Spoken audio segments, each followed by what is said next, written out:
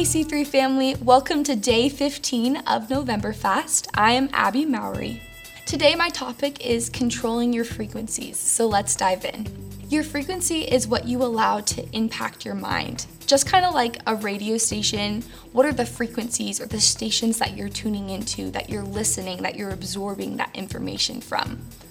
Philippians 4 verse 8 says, "Finally, brothers and sisters, whatever is true, whatever is honorable, whatever is just, whatever is pure, whatever is lovely, and whatever is commendable, if there is any moral excellence and if there is anything praiseworthy, dwell on these things."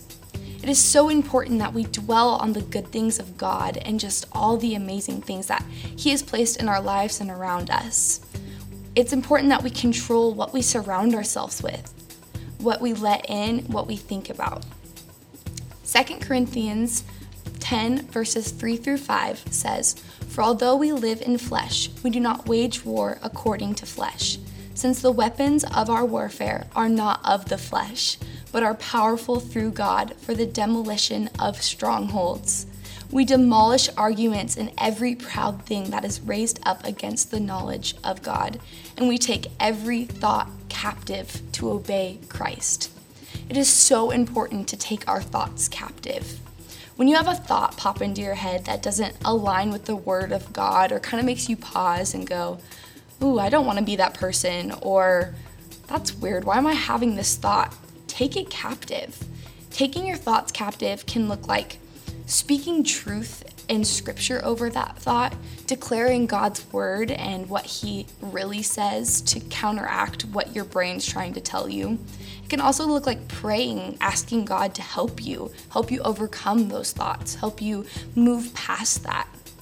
It can also look like addressing that thought and finding the source, going there and really diving into that and going, why am I having this thought in the first place?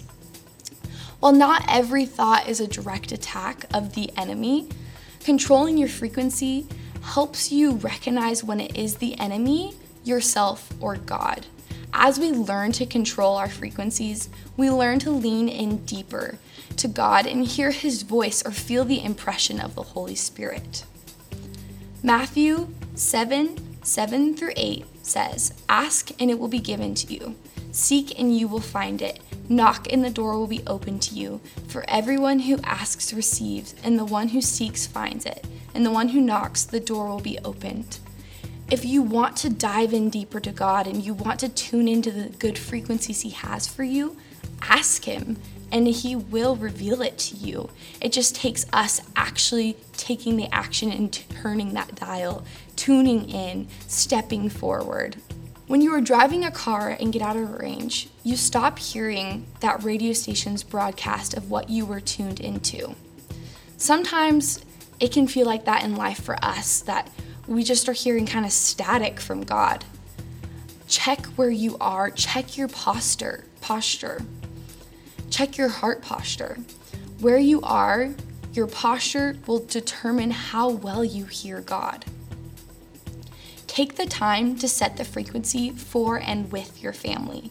What do you consume as a family? What do you watch and listen to as a family? Do you pray as a family? Do you speak life over those in your family? Talking to the leaders of the family specifically, the people driving the car per se, you are the ones driving. You are the ones in control. You're the ones leading your family. Lead them into God's frequencies. Don't drive them out of range. Lead them to where you are tuned in to what God is saying.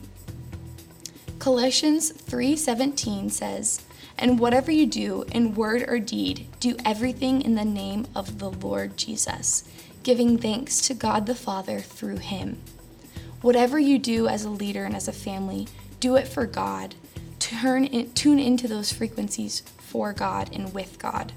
This could look like establishing boundaries with your family members for your kids. It could look like controlling what is coming into your house, making sure those frequencies that the enemy is trying to sneak in there or the ones just trying to distract us from God aren't making it in. And always, always put Jesus first. We must control what we consume, the frequencies we're tuning into. That way we don't get stuck on dwelling on the negative and we can dwell on God. Thank you so much for tuning in. Make sure to leave a comment down below and don't forget to take care of the rest of your November fast responsibilities. Have a great day.